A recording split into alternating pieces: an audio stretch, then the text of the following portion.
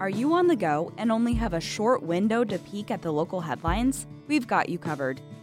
The KOSU Daily Podcast brings you Oklahoma news every weekday in a condensed and accessible way. Head over to Spotify, Apple Podcasts, or wherever you get your podcasts, and subscribe to the KOSU Daily to get the scoop on the latest Oklahoma news.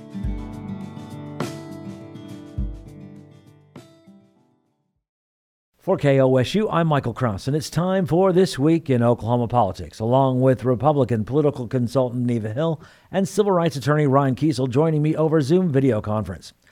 Oklahoma City is getting a new arena downtown for the Thunder. Voters overwhelmingly said yes to extending a penny sales tax to pay for the building. Voters approved the measure 71-29 in what Mayor David Holt calls one of the biggest margins of victory for a MAPS election. Ryan, were you surprised by the results? Not at all. I think that the no campaign on an issue like this always faced an uphill battle. I mean, you have a lot of folks that were motivated to show up and support this. There was a sense that a no vote was a vote against the Thunder remaining in Oklahoma City, and a yes vote was a vote in support of the Thunder. And even still, it is surprising. My good friend Amanda Ewing mentioned the other day that even as a Democrat and a liberal in the state of Oklahoma, you can't be on the winning side of an election, even whenever it's to not raise taxes. Here we are. Some of the more liberal, progressive folks on the side of not wanting to raise taxes or like maintain an existing tax, as I think the mayor would say, is it's not raising taxes, it's maintaining an existing tax. But the no campaigning has always faced an uphill battle. And whenever you have a special election like this, you're going to have tremendously low turnout, as we did in this case. I think somewhere just north of 15% turnout for this election. And at the end of the day, it was difficult, I think, for the no campaign to communicate that a no vote wasn't a vote against a new arena. It wasn't a vote against keeping the Thunder in Oklahoma City. But it was really a campaign about going back to the negotiating table and asking for a better deal. Many folks have pointed out that the deal that Oklahoma City struck with the Thunder ownership is one of the worst deals that a municipality has struck with NBA team ownership in a couple of decades in terms of the amount of participation by the owners and their investment versus the investment of taxpayers. But that's a difficult message to communicate. You've got a low turnout election. And, ultimately we ended up in this situation where this is going to happen. And, I think that now it's, make the best of the situation for everyone. And, I'm even though I was on the other side of that and wish that we could have renegotiated the deal, I'm glad that the Thunder are going to be in Oklahoma City for, hopefully a very long time at this point. And that some of the profits that come into the owners' pockets, ultimately funnel down and help out the entire community. Neva. Well, I think, as we talked about almost from the outset of this election being called, it was very clear, the contrast. I think voters, while I think even the manager of the Yes campaign said that they really didn't quite anticipate the turnout that they got, it was overwhelming. 71% is a landslide in anyone's book in terms of an election victory. And when you have 58,000 votes cast, 41,000 of those yes votes, there was a strong sentiment in Oklahoma City among voters that this is something that they were willing to pay for. And I think the argument, the liberal versus conservative, on the issues of, will this be taking away money from doing other things for the homeless population or mental health services or all the things that the No campaign tried to somewhat focus on.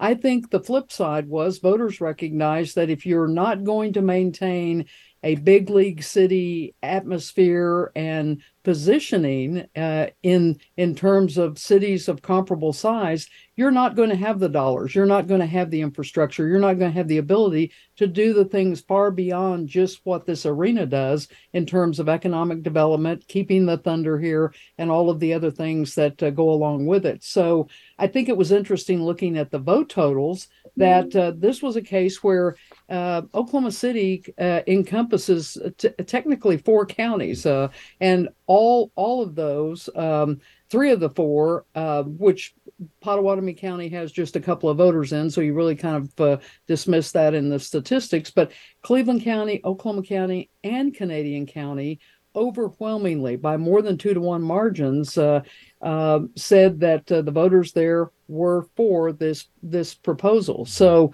I think the group that worked hard to put together a coalition, and by their own admission, tried to bring groups that were not typically just sports minded, but people that wanted to be involved and in the conversation about the larger picture of downtown Oklahoma City in the next generation.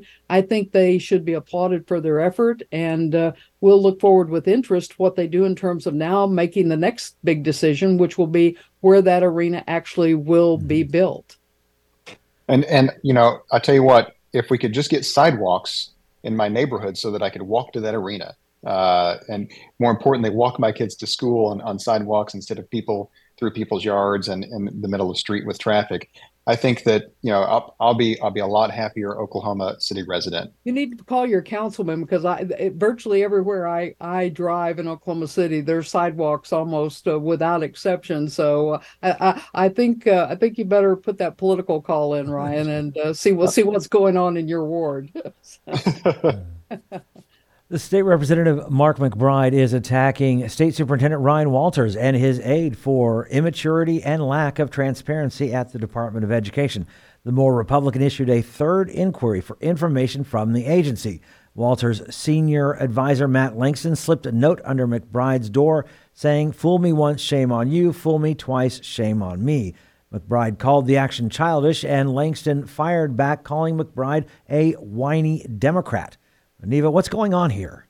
Well, it's what continues to go on, and that's this skirmish between the superintendent, his people, and the legislators. And it seems to be something that's not going to end anytime soon, unfortunately, for everyone concerned. And I think in the release, Representative McBride basically reminded the superintendent and his administration at the State Department of Education that it's not the State Department of Education that's in charge of appropriating or overseeing tax dollars. It's the legislature, and that they do need information. They do want conversation.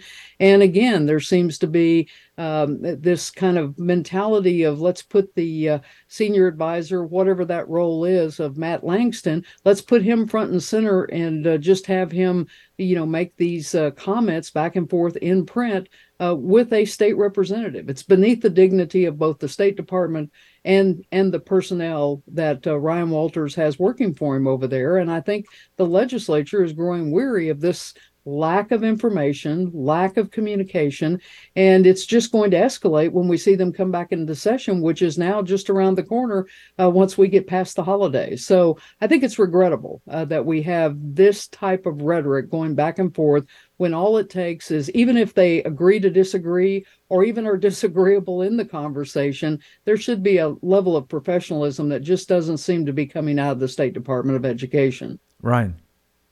Well, Matt Langston didn't know how to spell whiny. I don't think that he knows how to spell professionalism.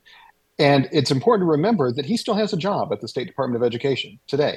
He's working there, funded with our tax dollars, and it speaks volumes that Ryan Walters would continue to hire and retain someone who acts like a troglodyte and goes out and picks these fights with state legislators in a way that is beneath the dignity of every public servant. But he's not a political operative, and he should not be a political operative. He is a public servant. And as you said, Neva, his job is to be responsive to the legislature, cooperate with the legislature, and that's just simply not the case here. So everything that Matt Langston said as unprofessional and immature and as misspelled as it was, which is kind of ironic coming from the Department of Education.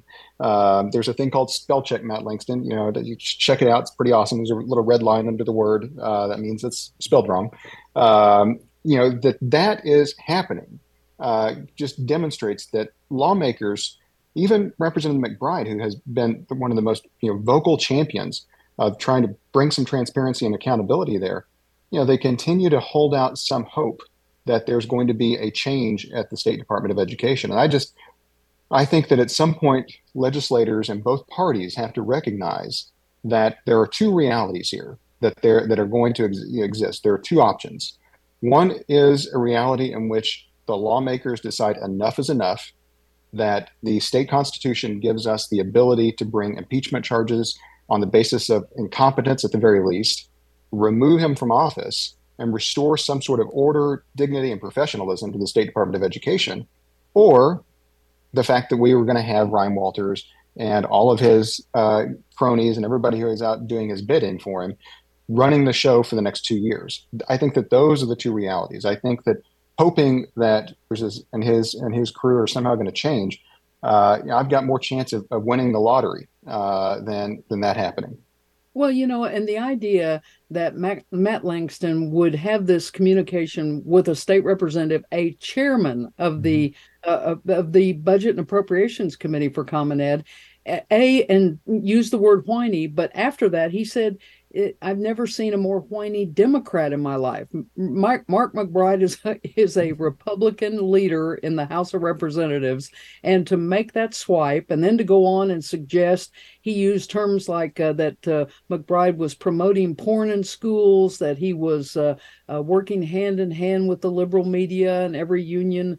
I think every union leader and liberal extremist should be proud. That kind of rhetoric has nothing to do with what is at hand, which is taking care of the business of education of children in the state of Oklahoma.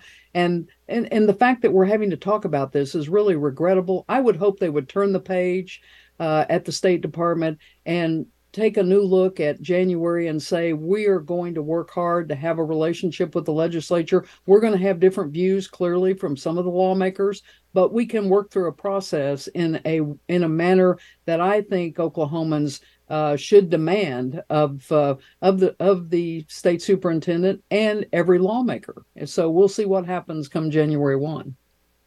And I think if we're going to see something like that, the signal from the State Department of Ed would be to start turning over these documents and kick Matt Langston to the curb. I mean, there's not a statewide elected official of either party that I can think of in the history of the state where someone who works directly beneath them would go and say these kind of comments, even whenever they've got a disagreement. But to make these comments publicly, even in a campaign, it's pushing the envelope. Right, and not lose your job. Yeah. is just astounding and pathetic. State Superintendent Ryan Walters is criticizing the Tulsa School Board for installing Ebony Johnson as the permanent superintendent of the district. Walters had wanted a national search for a superintendent, but after the 4-2 vote Monday night, he called the board a, quote, rubber stamp and threatened it with, quote, drastic action. Ryan, what do you think of Walters' reaction to the decision? Well, first of all, let's say congratulations to Dr. Ebony Johnson. And I think that what a tremendous honor it is and recognition of her leadership that, she is now the permanent superintendent of Tulsa Public Schools, a graduate of Tulsa Public Schools, somebody who has a vested interest in its success, who understands that there are challenges facing that school district, enormous challenges, who has done everything they can and with the patience of Job, dealing with somebody like Ryan Walters, trying to be cooperative and be collaborative with the State Department of Education since she became interim superintendent.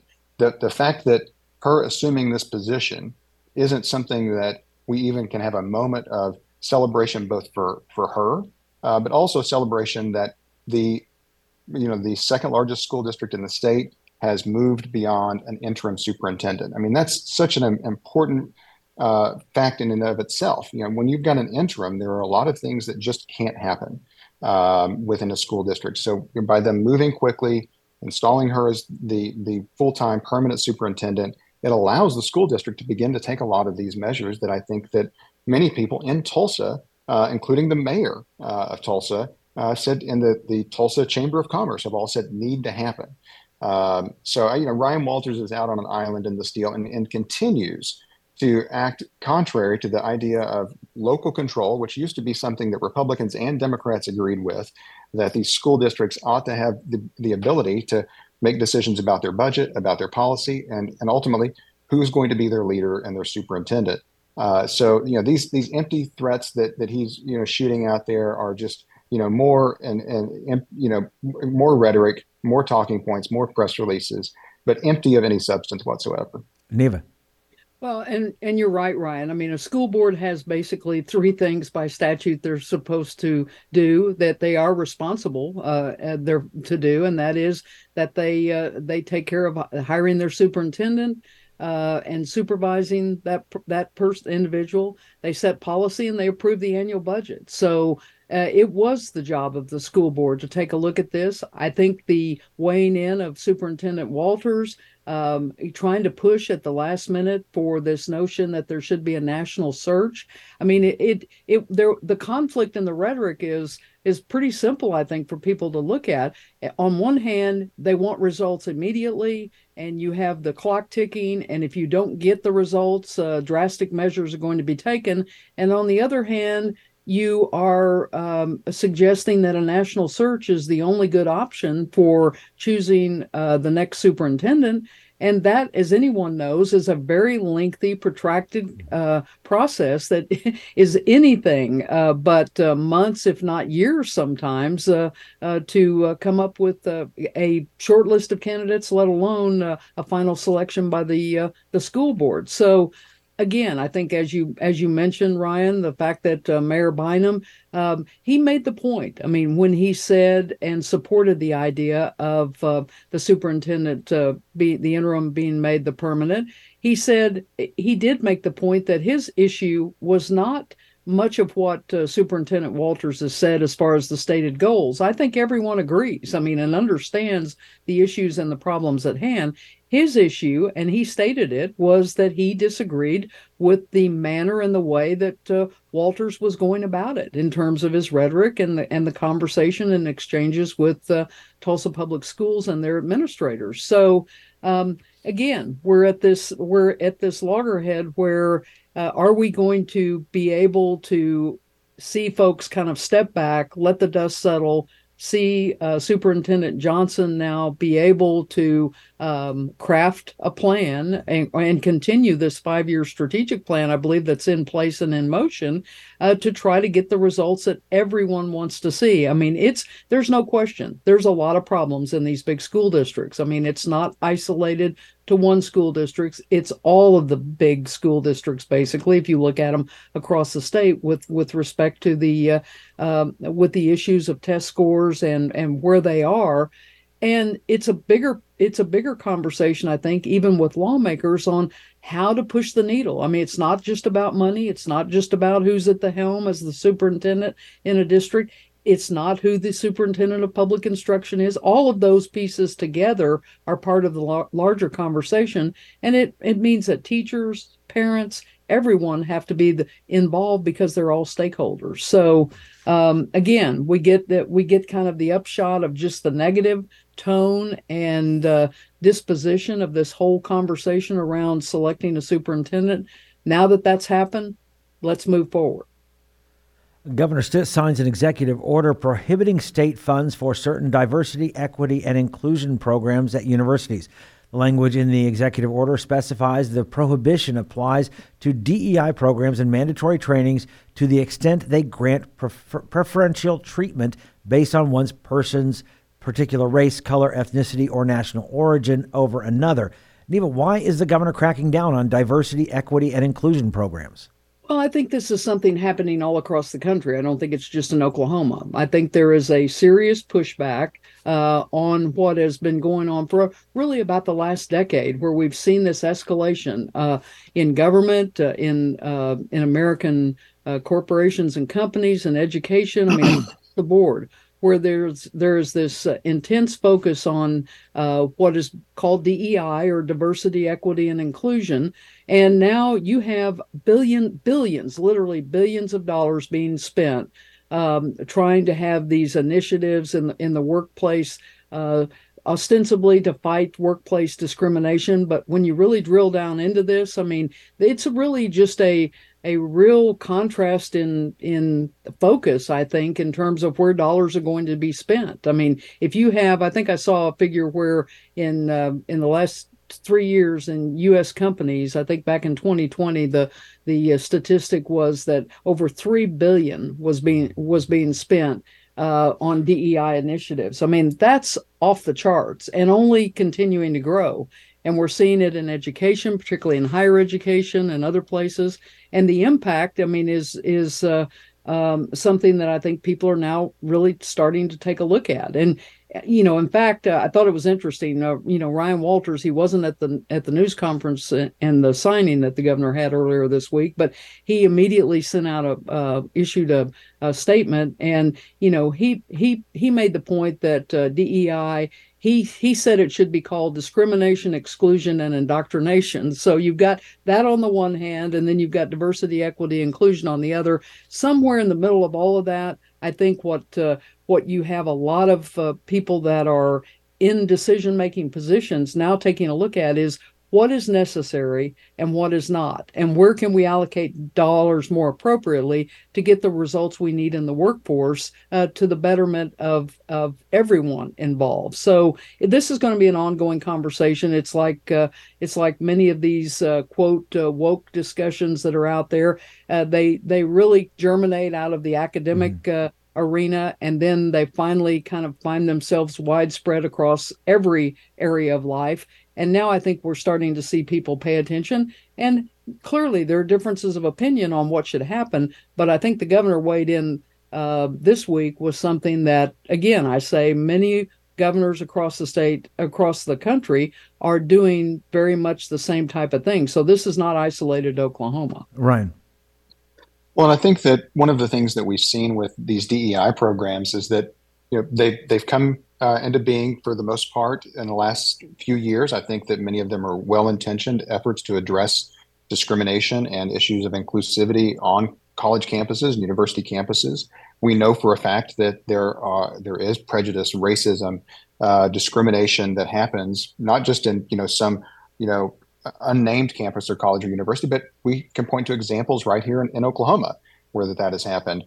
But in this rush to create these positions, I do think that there has been a lack of real understanding of what part of DEI is effective and what part of it is really kind of this performative sense of saying that you're doing something, and then sometimes can actually become nefarious. And we've seen the Foundation for Individual Rights and Expression, an organization called FIRE, which I believe has really become the stalwart institution and organization out defending freedom of expression and speech in the United States. One of the things that they do is they rate colleges and universities across the nation. The University of Oklahoma scores quite low on freedom of expression, freedom of speech. Oklahoma State University scores higher, but not really high, not much higher. And then you have the University of Tulsa, which by FIRE standard received a green light rating from FIRE, and their president Brad Carson personally requested FIRE's assistance in revising the school's non-discrimination and harassment policy, so that you can have this balance between guarding against discrimination, guarding against harassment, but also having a commitment towards free expression of thoughts and ideas. Sometimes free expression of thoughts and ideas that many of us might find reprehensible, but nevertheless belong to be or should be protected in a society that values free speech. So I think that the governor's blanket across the board executive order here misses that point, and that rather than saying we're just going to exclude DEI altogether or try to push it out of the system altogether. And I think that, as Neva said, there's a middle ground. Maybe we define middle ground a little differently, but I think that what we've seen at the University of Tulsa, for example, is really kind of a map to move forward, right? To learn from these DEI positions that are fairly new, and think about how can they actually work to build a more diverse, equitable, and inclusive campus while at the same time protecting individual thought and expression. And that, I think, would be a more serious look at how do we evolve these DEI positions over the next few years, rather than just throwing it all out the window at once. Well, it's interesting. In medical schools, there's been a lot of conversation about DEI, and I read a article a while back about there was a kidney specialist at the University of Pennsylvania, the med school there, and you had the president of the university basically in a public letter accused this particular professor of racism against his colleagues and students, and basically saying that there should be a petition to strip him of his professorship And really, the only, according to at least what I read, the article, basically his only purported crime was that he basically had raised a question about DEI and was opposed to it, but in a very balanced view. He said that that it had some value, but he did question some of the ideological extremism that had come with it. And he had a real issue with the fact that at that time there were more than 40 medical schools across the country that he indicated had dropped their requirements on applicants to taking the MCAT, which anyone in the medical area knows is kind of the gold standard for measuring whether a student really has the grasp of being able to be successful or be able to move through a medical program. So, when you start seeing this, I mean, the continued lowering of SAT tests and many of the things that have gone on under the umbrella of this whole DEI conversation, I think folks now are in a position, and lawmakers are in a position with these agencies and entities in government, to now take a look in the next several months to provide a report. I think end of May was the deadline the governor gave, to just say, here's what we have, and then lay the argument out. This should remain, this should not, here is why, and have a thoughtful conversation about it, rather than this knee-jerk radicalism that has really, I think, been the issue that has kind of pushed everything on the desk of governors and other leaders to have to make these decisions. So it's a conversation not going away anytime soon, like any of these big issues that we talk about from week to week. But Neva, isn't there also concern that getting rid of diversity, equity, inclusion programs, that you return to the days of, well, we just don't allow as many black students into our class because we can. We can just say, do you worry about it turning into a form of racism, letting more arguably no one wants any of that to occur. And I think, I don't even think that's part of the discussion. I think there is almost a uniform agreement that, we don't want certain things to be kind of the rule of the day, mm-hmm. but in the framework of spending what now is not, thousands to millions to now billions of dollars across the board, across the nation, on this type of program and thought, it requires some conversation. There's a lot of money being put down on the table and used under the guise of just DEI initiatives or whatever, but folks that are in those positions in universities or in government agencies or wherever it may be. So that's where I think the conversation really needs to be directed.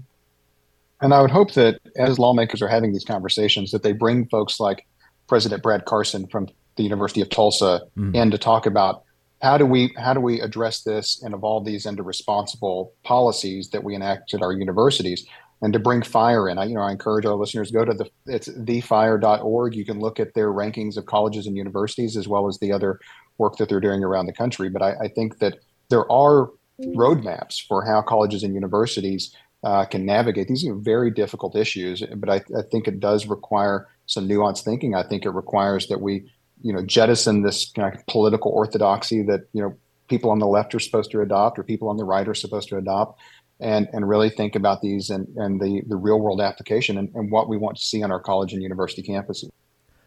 The state's Pardon and Parole Board wants stiffer requirements for inmates to apply for commutation.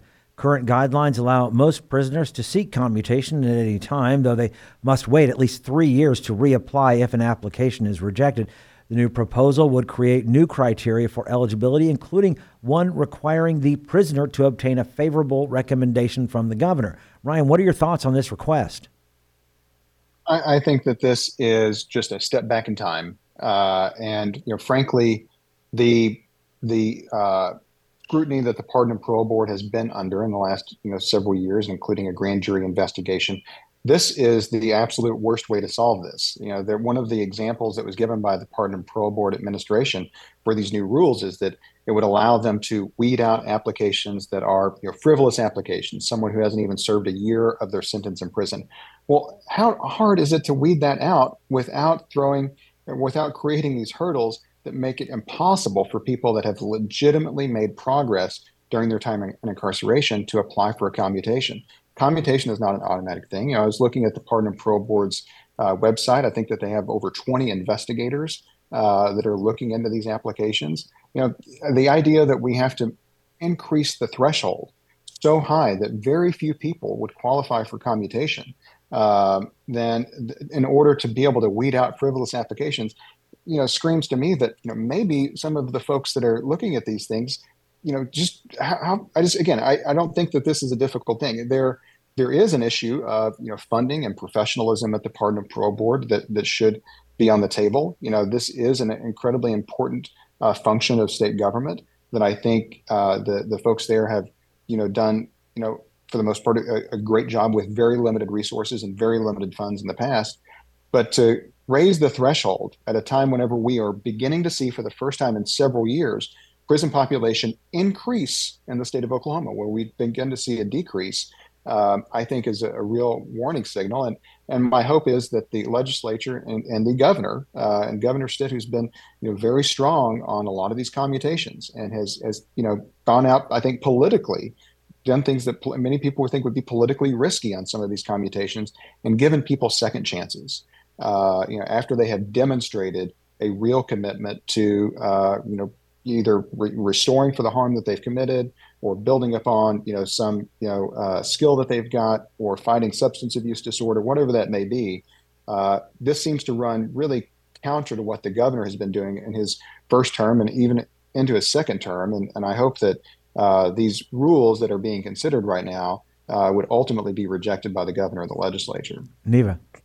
Well, I mean, I think it is a process, and you're right. I mean, the proposed rules are subject not only to a legislative review, but ultimately the public has the opportunity to weigh in on this. I think the hearing has been set for January the 8th. And that is an opportunity for anyone who wants to, as a citizen, come and make a statement, come and have their voice heard. It's certainly part of that process, ultimately, that will have to be decided. But when you talk about, it's been about 4 years now since the governor had the mass commutation of the almost 500, I think it was, state prisoners.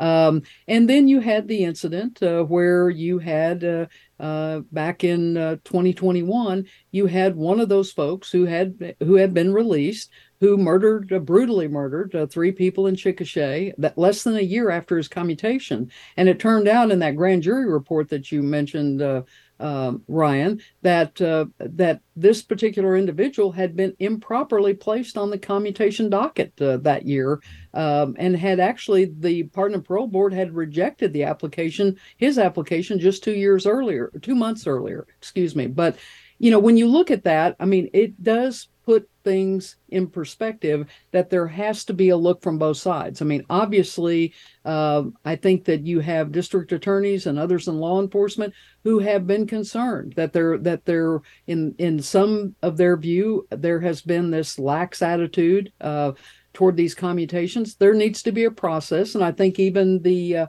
executive director, Tom Bates of the Pardon and Parole Board, he said, look, I mean, can sentences be excessive? Yes. But he said that what they were trying to do was to put guardrails on the process and to strike that balance that would be best for everyone involved. So it will be interesting to see what public sentiment is, whether there is whether there are a number of people that come on January 8th to that particular public hearing, what lawmakers say when they weigh in. And ultimately, you're right, Ryan, the governor has been, this has been one of his signature pieces from the outset in terms of, as governor, a place where he really wanted to make his mark in the criminal justice conversation, and certainly has. I mean, with regard to what he has done thus far in his administration. So we'll see, but the conversation, clearly there are a lot of points of view on it, and I think all of them need to be heard very carefully before a decision's made. Just want to point out real quick that Lawrence Paul Anderson, who brutally murdered those 3 folks in Chickasha after he was commuted and was ineligible for the commutation docket to begin with, should have never even been up for consideration. He was not part of the mass commutation of 460 inmates back in 2019. So that was he was separate from that. This week in Oklahoma Politics is taking a break for the upcoming holidays. Neva, Ryan, and I will be returning on January 5th of next year. Until then, happy holidays and Merry Christmas to both of you. And Merry Christmas to our Happy listeners. holidays. Merry Christmas. And Ryan and Neva's comments do not necessarily reflect the views of KOSU, its staff, or management. Programs like this are made possible through support from KOSU members who are listeners like you. Consider a gift to KOSU in support of This Week in Oklahoma Politics at donate.kosu.org.